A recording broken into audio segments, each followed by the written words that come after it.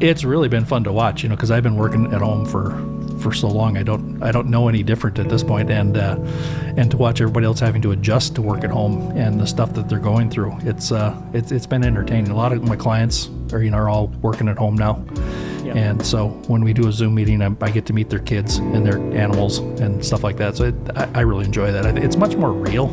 Thank you for listening to the Online Business Spotlight. Remember to hit subscribe on whatever platform you're using. Thanks. Welcome to the Online Business Spotlight, where we talk to real online entrepreneurs that have quit their 9-to-5 and started working on their own terms using the internet.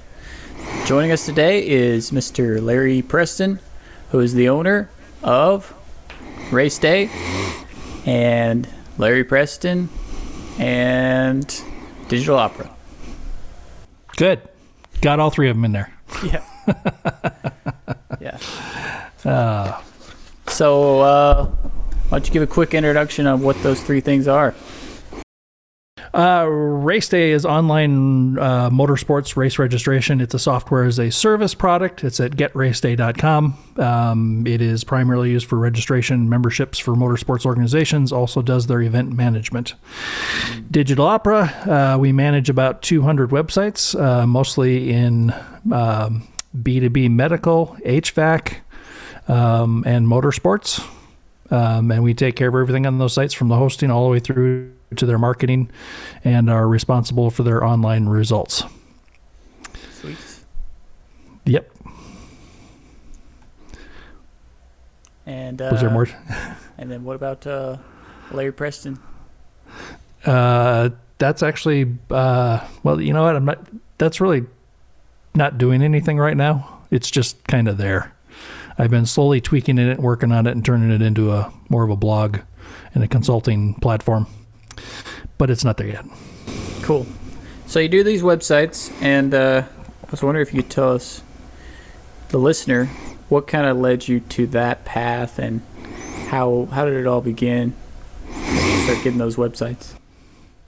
How did I start getting those websites? Yeah. Or do you want me to go back to the how did I get into the tech thing at all?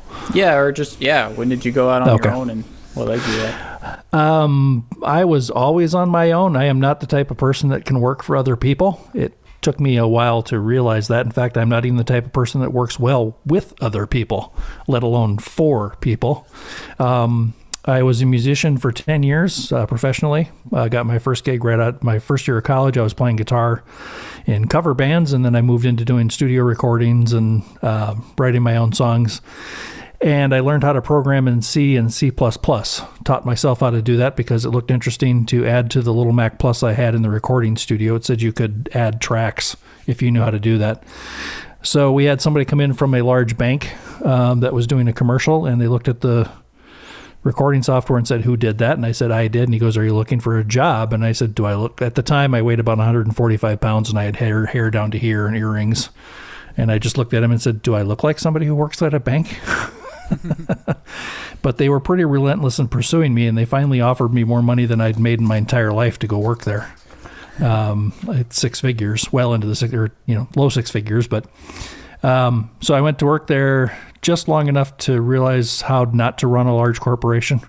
That one was run very poorly. I think they've gone under. Can't remember now if they have or not. Anyway, but while I was there, I started doing some side jobs, and my first actual client was the musician named Yanni. I set up a mailing list database for him, built it in, I believe it was Fox Pro or FileMaker Pro, one of the two, and got all his data in there so that he could quickly and easily find and mail his fans. So that was in 1993. I actually looked that up. So that was before MailChimp.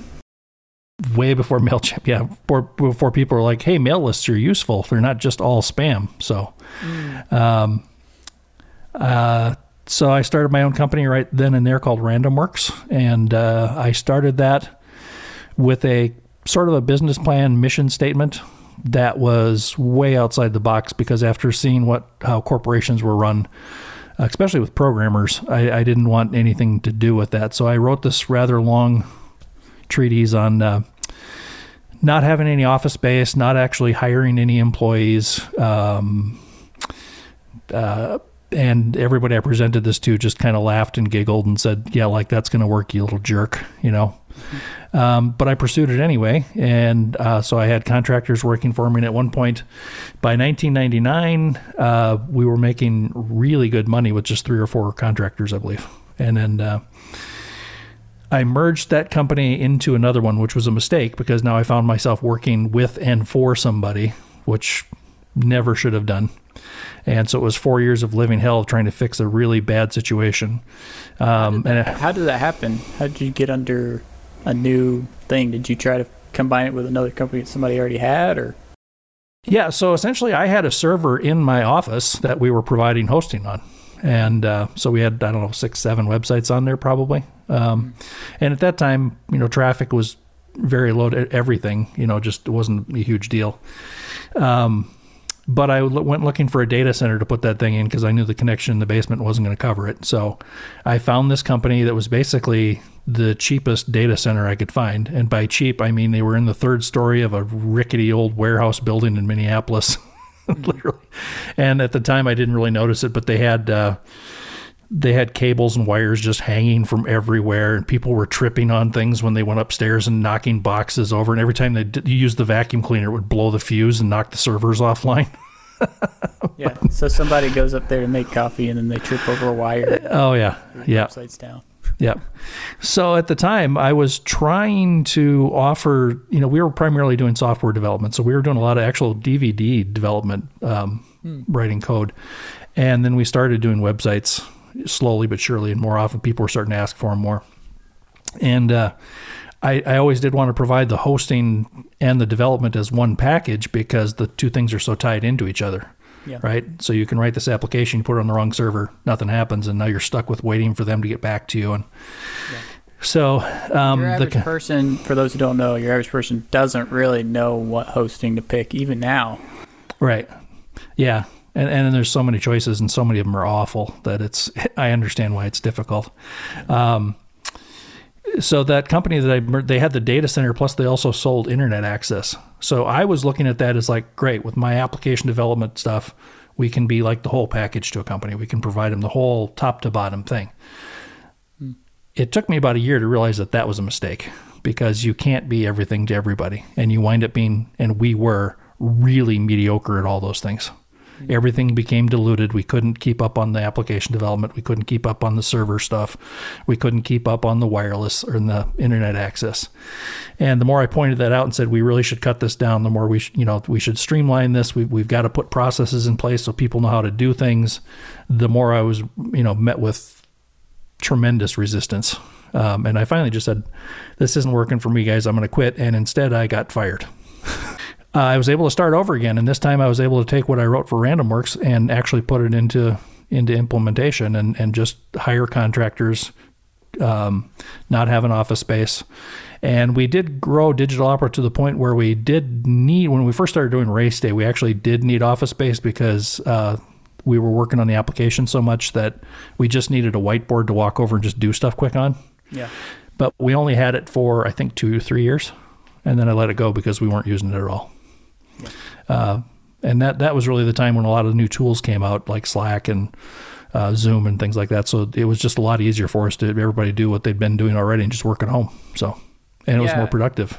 Well, what's interesting about this is last year, before the virus, there was even like last year and the year before that, Zoom and stuff like that started really picking up. And I mean, you and I, our industries, that's what we use in general. And it was just kind of normal. But now it's become popularized. Yeah. Everybody's using it.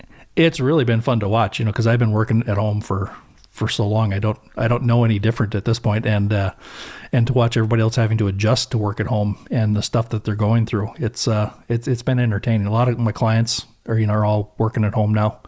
Yeah. And so when we do a Zoom meeting, I get to meet their kids and their animals and stuff like that. So I really enjoy that. It's much more real than going to a corporate office where everybody's got their little suit on and they're trying to be nice because somebody else is watching them from the doorway. And yeah, it's just much more comfortable and relaxed. And Yeah, I mean, it kind of has humanized people to meet them in their house. Yeah. No, And I when like it. people see that convenience, I don't think they're going to want to go back most of the time. I don't see that working. No. In fact, I know of a lot of very large corporations that are selling their office buildings right now. So if you were in commercial real estate right now, I'd be more than a tad worried. I'm sure they'll find uses for those buildings, but once they figure this out, and they could, usually your two biggest expenses are personnel and space. And so if you just cut one of those out, whew, that's a big deal. And your people become more productive. I mean, yeah. Well, one thing my wife was just telling me, which makes sense, there's a real estate squeeze right now. And part of it is the fact that people want homes that have an office or garden space or whatever. And it's like, so people want things that we want too. We want more space because people are staying in their houses more. And so it's like you've moved people from the office, but now they got to have a home office. Yeah. And if you have a home office, I mean, you can make it work. But if you don't have a space, it's difficult. Yeah. Tricky for most people. This house here that I bought in Arizona is new, and I got to be friends with the builder. And he's working on his next house, and we just happened to be talking. I said, dude, you got to make sure it's got a really good home office. It's got to have a place where they can educate the kids and leave the stuff there, like the whiteboard and everything. And you need a home gym in that office. He's like, oh my God, you're right. I could turn this into $1 million house in about 3 seconds flat. And I said, yeah, you could, because there's so much demand right now. And there are no houses like that on the market. You have to convert a bedroom. So that means you lose a bedroom. And then the space for the kids to work, that's even tougher because it usually winds up being the kitchen. And now you got junk that has to be cleaned up every time you want to eat a meal. And so there's some big changes coming there, I think, and all for the good. It's all better. Yeah, we were thinking about our gym membership, and it's like, I definitely want to cancel that and just work out at my house.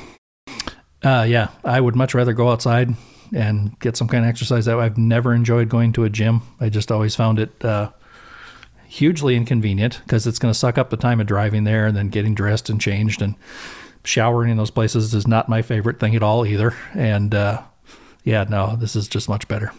Yeah. And here in Arizona, you can put the gym outside. It's wonderful. Yeah. So you went from the music industry. Yep. And then you went into coding and development. And then you went out on your own. Yep. And then you went and kind of partnered with somebody, but then you were like, this. Yeah, when we took on Race Day, I brought on 1.5 partners, I guess. And it was primarily because they were so heavily invested in the development of Race Day, and they were spending so much time on it that I felt like I needed to give them some real skin. Yeah, but that was after you had joined with that server company. Well, I got out of that in 2004, that server company, right? Mm-hmm. And when I restarted, I said, I'm just going to focus on just doing the hosting and the development of these sites so that we can just narrow those two things down and have those be really slick, how we get somebody in there, how we get them started, how we optimize that website, make sure it's as fast as it can. And then, all those processes have changed as technology's changed along the years. So we've had to update those processes all the time. But now, we can onboard a new client depending upon the size of the website, a few hours at best, which used to take several days. Yeah. In the old days. Yeah.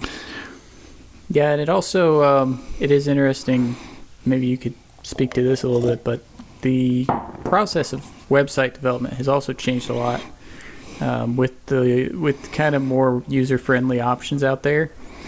Have you noticed any changes that has made in the way you structure your business? Or the process of building the website, yeah, we've always used kind of a hybrid version of Agile that kind of does keep changing a little bit. So we dump everything into a code repository.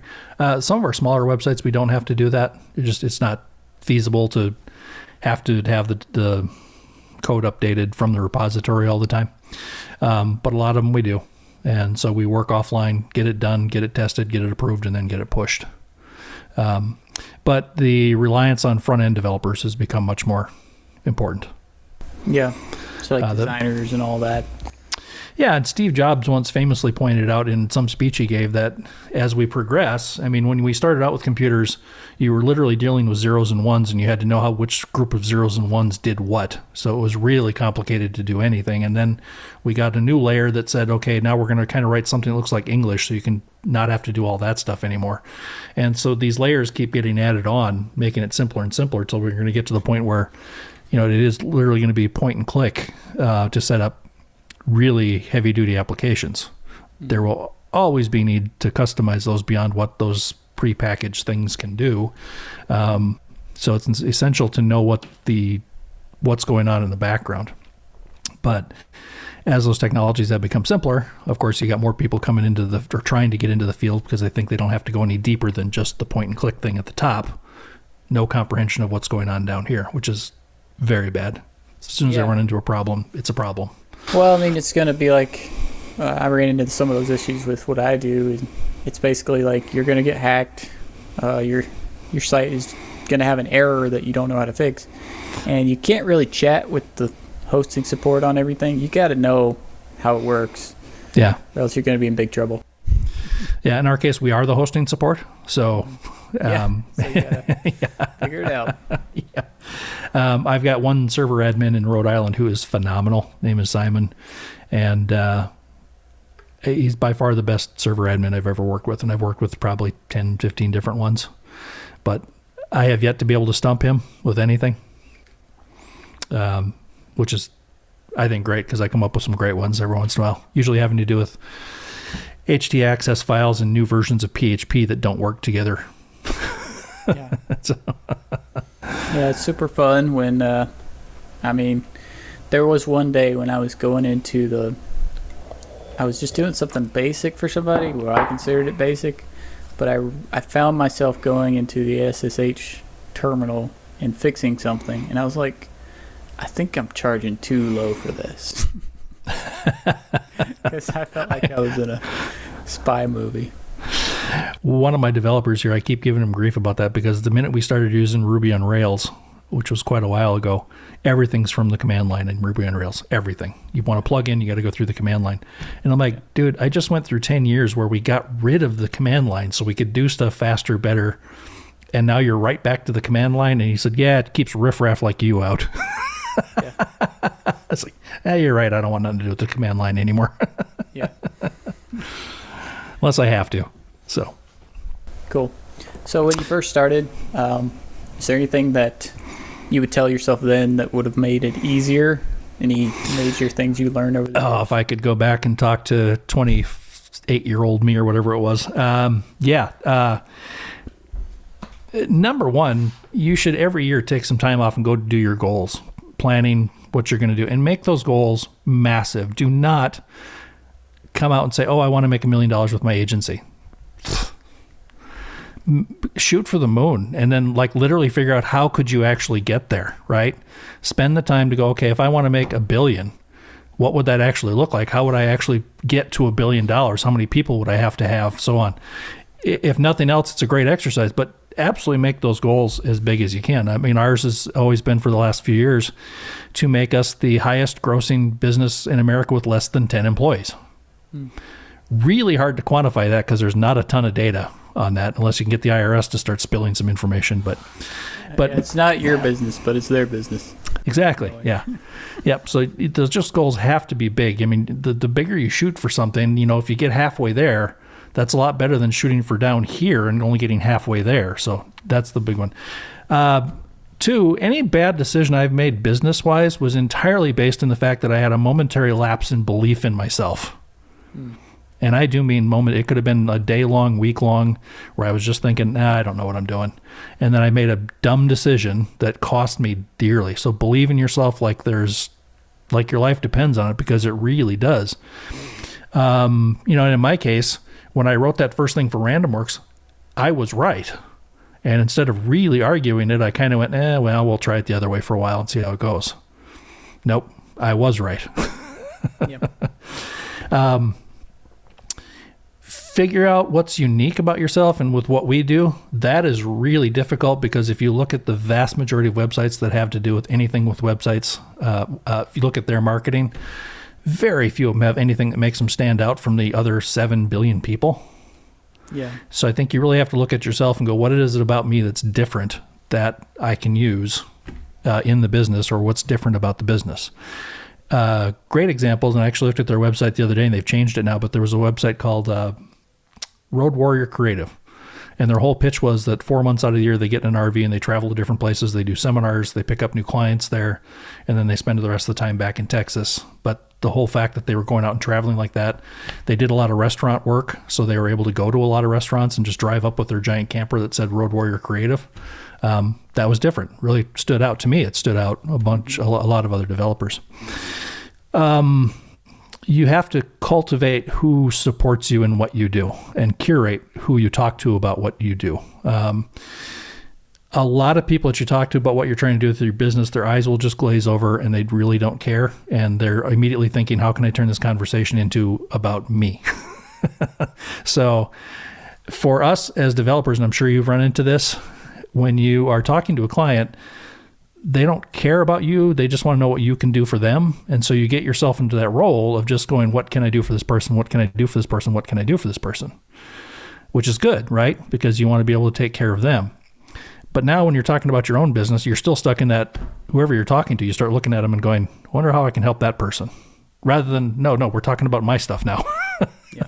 So you have to find those people that you can actually share that with. It might be your spouse, it might be family, it may not be.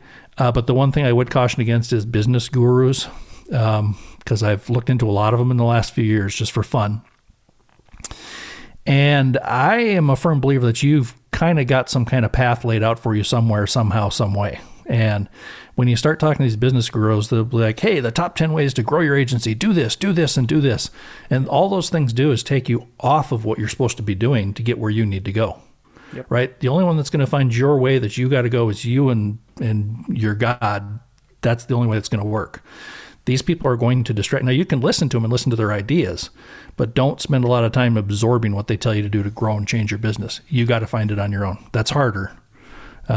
It's real easy to go, I'll just follow this checklist and grow my business. It's not going to work. And plus, I don't know, there's just this plethora that have showed up lately on how to grow your agency. And, 90% of them are just dog poop. Yeah. Just it kind of reminds me of I'm reading this book by a guy named David Goggins, and it's about a guy that is a kind of ultra marathon runner and a Navy SEAL, and he was talking about you don't need to look at the guys around you. You don't need to, when you're running a marathon, don't look at them. Don't try to do what they do. You're running your race. Yes, exactly. I've never done one of those. I don't plan to. I did a bunch of that in the 90s. But, you got when you run those, you got to make sure you're doing your plan. Yeah. When I get here, I'm going to go this pace. I'm going to do this, I'm going to do this. It's the same thing with your business. Don't look at somebody else's success and try to replicate it. Learn some things from it, but you got to run your own race. Absolutely. And I wish I'd have known that early on, because I did. Honestly, I kind of kept listening to different people who were in completely different fields, didn't understand the internet, and I should have never spent a second listening to them. Also extremely new back then, though. And so you got to give yourself credit for kind of coming up with something pretty innovative at the time, Yeah, and I do. At the time, people were arguing with me against it so vociferously that I was like, yeah, maybe I overshot the object here. The other things I would say is relentless positivity in the face of whatever's going on. Just find something positive. There's a great line in a Monty Python movie it wasn't Monty Python. It was Braveheart. As king, you must find the good in any situation. So big you really between those two movies. Yeah. Sorry. Well, they're set in roughly the same time, weren't they? Yeah. The other one that I kind of made a mistake with was just wellness. In general, I was working so many hours and stuff that I got into trouble with not being able to sleep and putting on weight, and you have to stay on top of that, because if you don't feel good, none of this matters, right? Just doesn't matter. And then as far as the business, it really is, if you're familiar with Marcus Lemoine from The Prophet, I really enjoyed that show because his whole thing was people, product, and process. And as far as growing your business and how you're going to do it, that's the three things you have to focus on. People's number one. We can spend up to 2 years vetting somebody here before we'll actually say, why don't we'll just keep working full-time on stuff. And we do that on purpose because we want to make sure that whoever gets on the bus is somebody we want to be in the trenches with. And so that's the number one thing. Then the product has to be great. It has to be a great experience from top to bottom. And then your processes on building those. I blew off processes for years because it sounded to me like corporate double speak. And a lot of the people that I knew that, talked about processes made me want to cry because they were so boring. Mm-hmm. But when I started to, really implement them and realize what they did for the business and making it run smoother and faster, and then I could hand stuff off to people easier, I was like, oh, yeah, I get it now. So I wish somebody would have beat that into my head earlier. And then when you set those big goals, you really have to be a honey badger about reaching them. You really got to be just of narrow focus. Some of the best business owners I know can't talk about anything but their business, right? And they are just driven and focused. And a lot of people don't want to live like that. And I understand that. But the guys that I know are the best, they've been just relentless. And then the last thing, don't be for everybody. Don't try and do all things for all people. Realize that all markets are not your markets. And the best example I can give you is Motley Crue. When I watched The Dirt movie, I was pretty amazed at how much marketing actually went into building the image of Motley Crue, whether they did it on purpose or not. They built a brand there that was built around wrecking hotel rooms, taking a lot of drugs, and having sex with everything that moved. And because of that, they didn't spend a whole lot of time, trying to market to Depeche Mode fans or Madonna fans. They just went out and found Motley Crue fans and did everything for them. That's really the way you got to be with your business. When you find the people who get what you're doing, understand what you're doing, and you get good results for them, you do everything for them, and you ignore everybody else. So there. Something similar with one of your bands, right? Which was trying to figure out people that would enjoy your music. Yeah. When I got into recording and I started writing my own songs and I was writing from top to bottom, I produced a demo of about 6 of them. Not a very good demo. I just had some really cheap, small equipment, but it came out pretty good. And instead of handing that demo to people that would have been fans, I didn't even think of doing that. I sent it to my other musician friends, and they all just ripped it apart for the recording quality. I don't think one of them even mentioned the song or anything about the song. They just said things like, there's not enough reverb on your voice here. I can't hear the bass guitar at the end of this little thing. I mean, like really detailed, which was great if I was working on the recording. Yeah. But I was really just looking for feedback. Is the song worth a shit? Should I keep working on this or not? I didn't get any of that. And that frustrated me. But when I did hand it to a couple people who like that kind of music, they freaked out. They were just like, oh, it's so great. Well, when are you going to do it? And I kind of blew them off. It was like, well, you don't know what you're talking about. You're not a musician and a recording guy, so you don't know what you're talking about. Ass backwards. And I think we do that with our businesses too. Somebody will come in and say, wow, you did a really great job in this. And you're like, yeah, whatever. And, but I'm aware of that now and I don't do that anymore. So I learned that lesson. Yeah. You don't want to let people in your industry define what you do because they're not your customer at all. No, absolutely. In fact, they can talk to you and be nice all day, but they probably hate you. Yeah, I was talking to a guy the other day, and he was giving some advice on some lead generation stuff for the marketing industry, and he tells me a few things, and then he tries to sell me on something, and I'm like, dude, I'm gonna not believe anything you previously said. Yep. These people, I think you can stand out in this industry just by being honest and not being full of crap. Yeah. Because that's most people in the industry.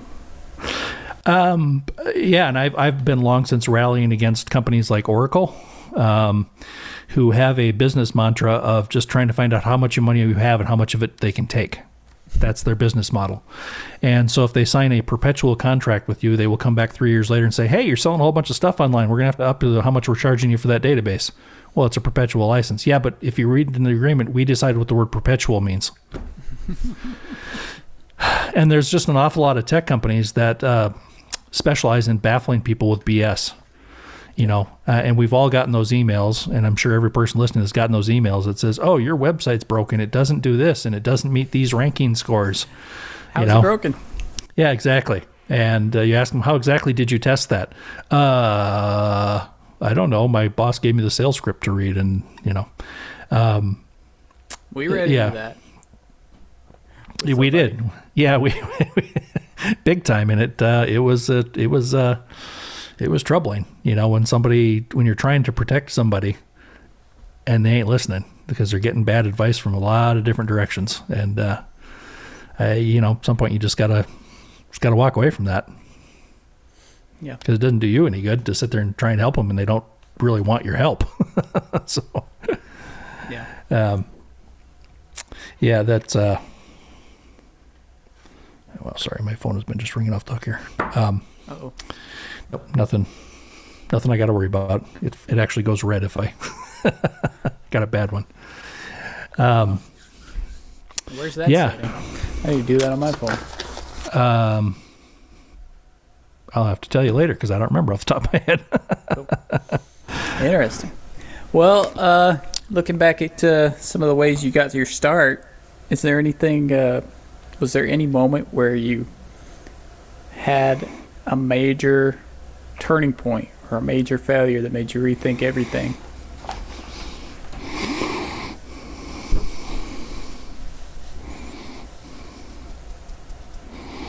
Major failure.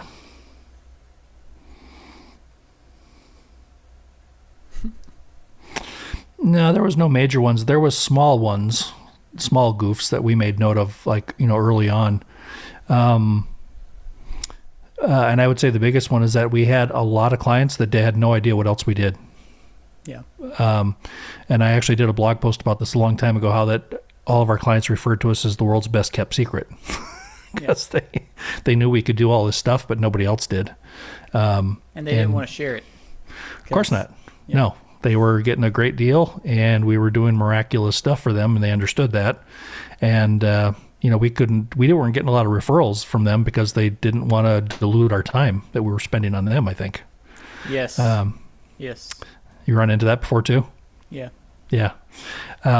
So it became, a bit of a challenge to just, toot our own horn and say, here's all the stuff we can do for you. And I would say we still kind of struggle with that a little bit. But that's because we are very busy. So, but you have to really work on working, as the business owner, you have to work on working on your business and not working in your business. That makes sense? Mm-hmm. Because you can, and it's easy for me, you can get caught up in the minutia of the day-to-day stuff that needs to be done. And before you know it, 12 hours has gone by and you really haven't done anything to grow your business. So I've really decided I make time for myself in the morning to do that kind of stuff. Make sure that I know for sure what has to get done the day that's going to take us to the next step. And sometimes late at night, I do that stuff too, if the day is too busy.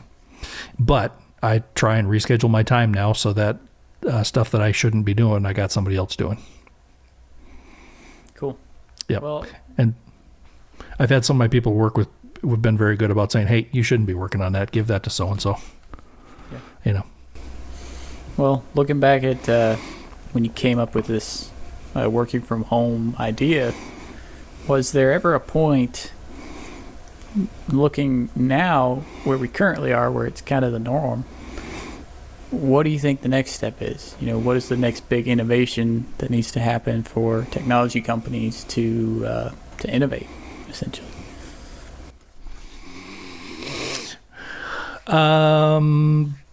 I think it's partially going to come from what I was talking about with the different layers of technology. If people start to get too dependent on some of those, and I think right now there's a very strong dependency on Google that is unhealthy, and the faster you can get around that and get away from that, the better off everybody's going to be. And Amazon and Facebook, I would say, and to a large extent Apple. You should be able to, especially on the internet, we should be able to operate autonomously without those things and do just fine. That is a big challenge right now because they've made people very dependent on their tools and what they do. And so what I've always told clients is, make sure you own your own website and all the content of it, and don't put your content on social media because they own it. If anything, just use social media to direct it back to your website and just keep all the central focus of it there. Yeah, where you have don't create a channel of revenue that makes up so much of your business that's 100% dependent on right. them. Yep. Yeah, I've heard a couple other guys talk about how if the media propels somebody to being kind of just a big star, either in politics or in Hollywood, all the media has to do is turn their back on that person for a second and everything goes away. So you can't let these third parties. And they regularly do that. Exactly. And you can't do the Twitter police. Yes. Twitter police. So I mean, Twitter, the amount of people actually using Twitter is so minuscule, and why is it like so high up in our consciousness when it doesn't matter? I think only celebrities use it and read each other's tweets. And it's when somebody tweets, for some reason, it's a news article. And I think it's because journalists sit on their butt in front of a computer and they look at Twitter and go, "Oh my gosh, look what the people are saying. They're really mad about this," and it's not true, not even kind of, And it might even be bots. Yeah, in fact, it probably is. I mean. Twitter has always been just kind of a thorn in my side. The more I've looked at it, it's like, there's no point to it. Don't waste your time.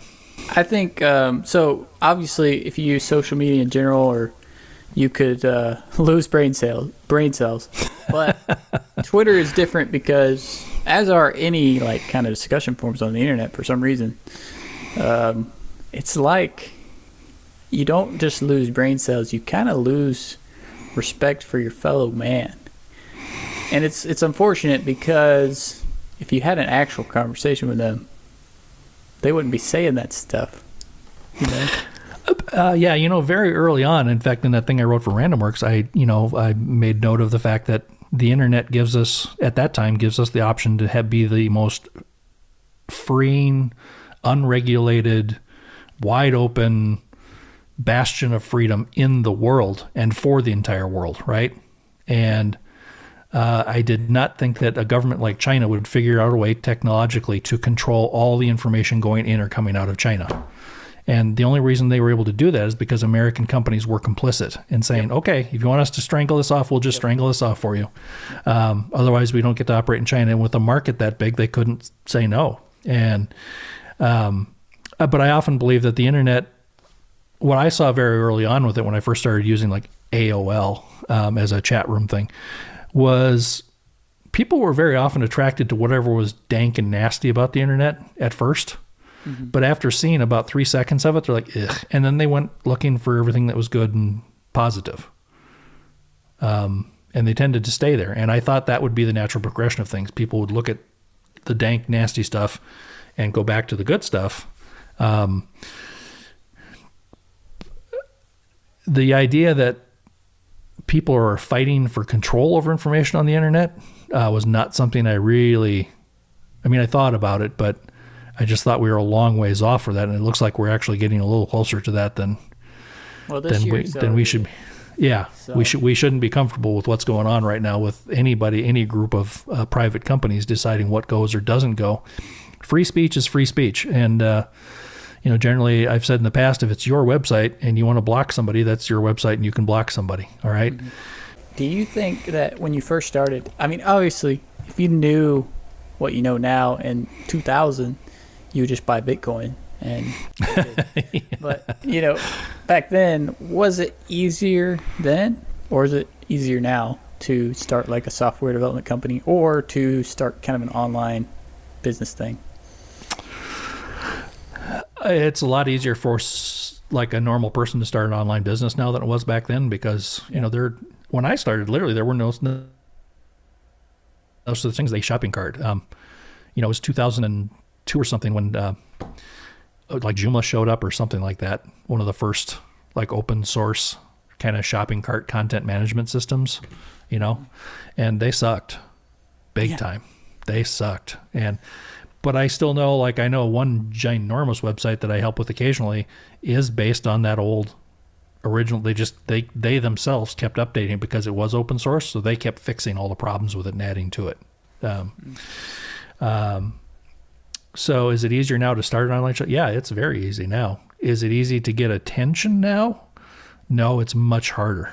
So I always tell clients a couple of things. One, we can build your website and make it look great, but are you ready to build an audience for it, or do you have one already? Because that's actually where most of the work is, and the ongoing work.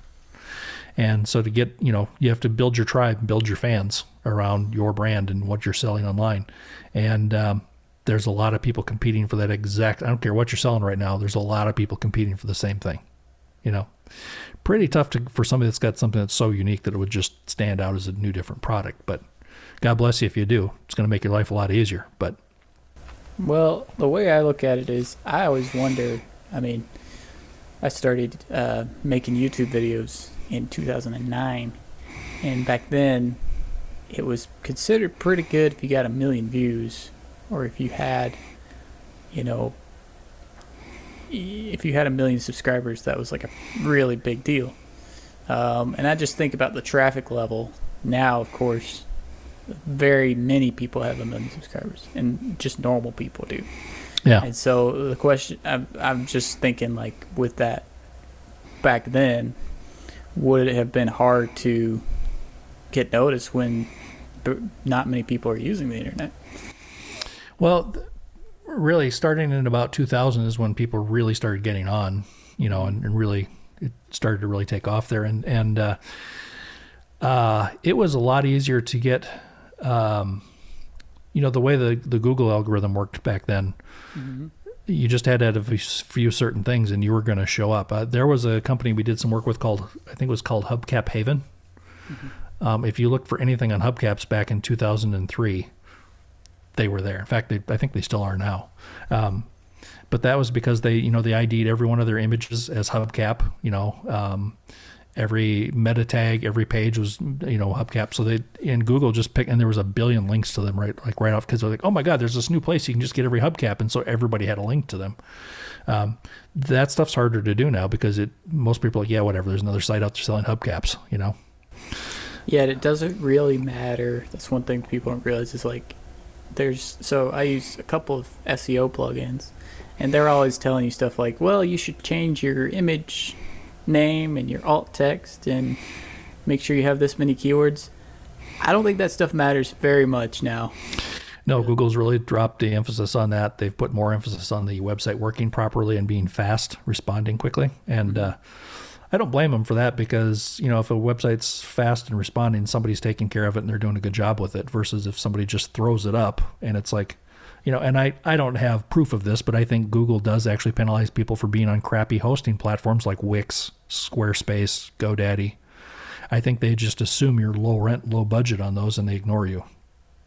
Well, at least this much. It's also funny how you search something and it's like how to make chocolate chip muffins, and then occasionally you'll pull something up and it's like an article from 2006. Yeah. And it's an HTML page. Yep. And it just never has changed because it's still the best result. And, right. It's just like everybody goes there and like, oh, this is good. But it's just funny because there's a lot of people like that are still the top result from back in the day. Oh, yeah. It's just because they were the best one. Well, you type in anything about old snowmobiles and my old vintagesleds.com site comes up pretty much number one still. I sold that site in 2013 for a beautiful chunk of change. Mm-hmm. And I would have kept it because it was kind of fun, but it was killing me time-wise. I just had everybody on that website somehow got a hold of my phone number. And so I was getting calls all day from guys going, hey, I restored this 1968 Skidoo. Do you want to hear about it? Nope, don't have time. Well, first I started out with the wheels on the bottom, and I scraped all the dirt off, and then you don't want to be rude to them, right? Because they're really proud of what they did here. So, but I just had to cut. And we ran into that website was such a fascinating study of the internet, because we had some really bad guys that showed up in there, really bad. And they came on to the forum and they one of them, and we didn't no idea this was going on. I got a call one day from a guy and said, hey, that Kid Sonic kid that's on the website? Yeah. That's actually a 50-year-old guy. And I'm like, what? Because this Kid Sonic kid he told everybody he was 8 years old and he had mental health issues. So everybody on that site was constantly trying to help him.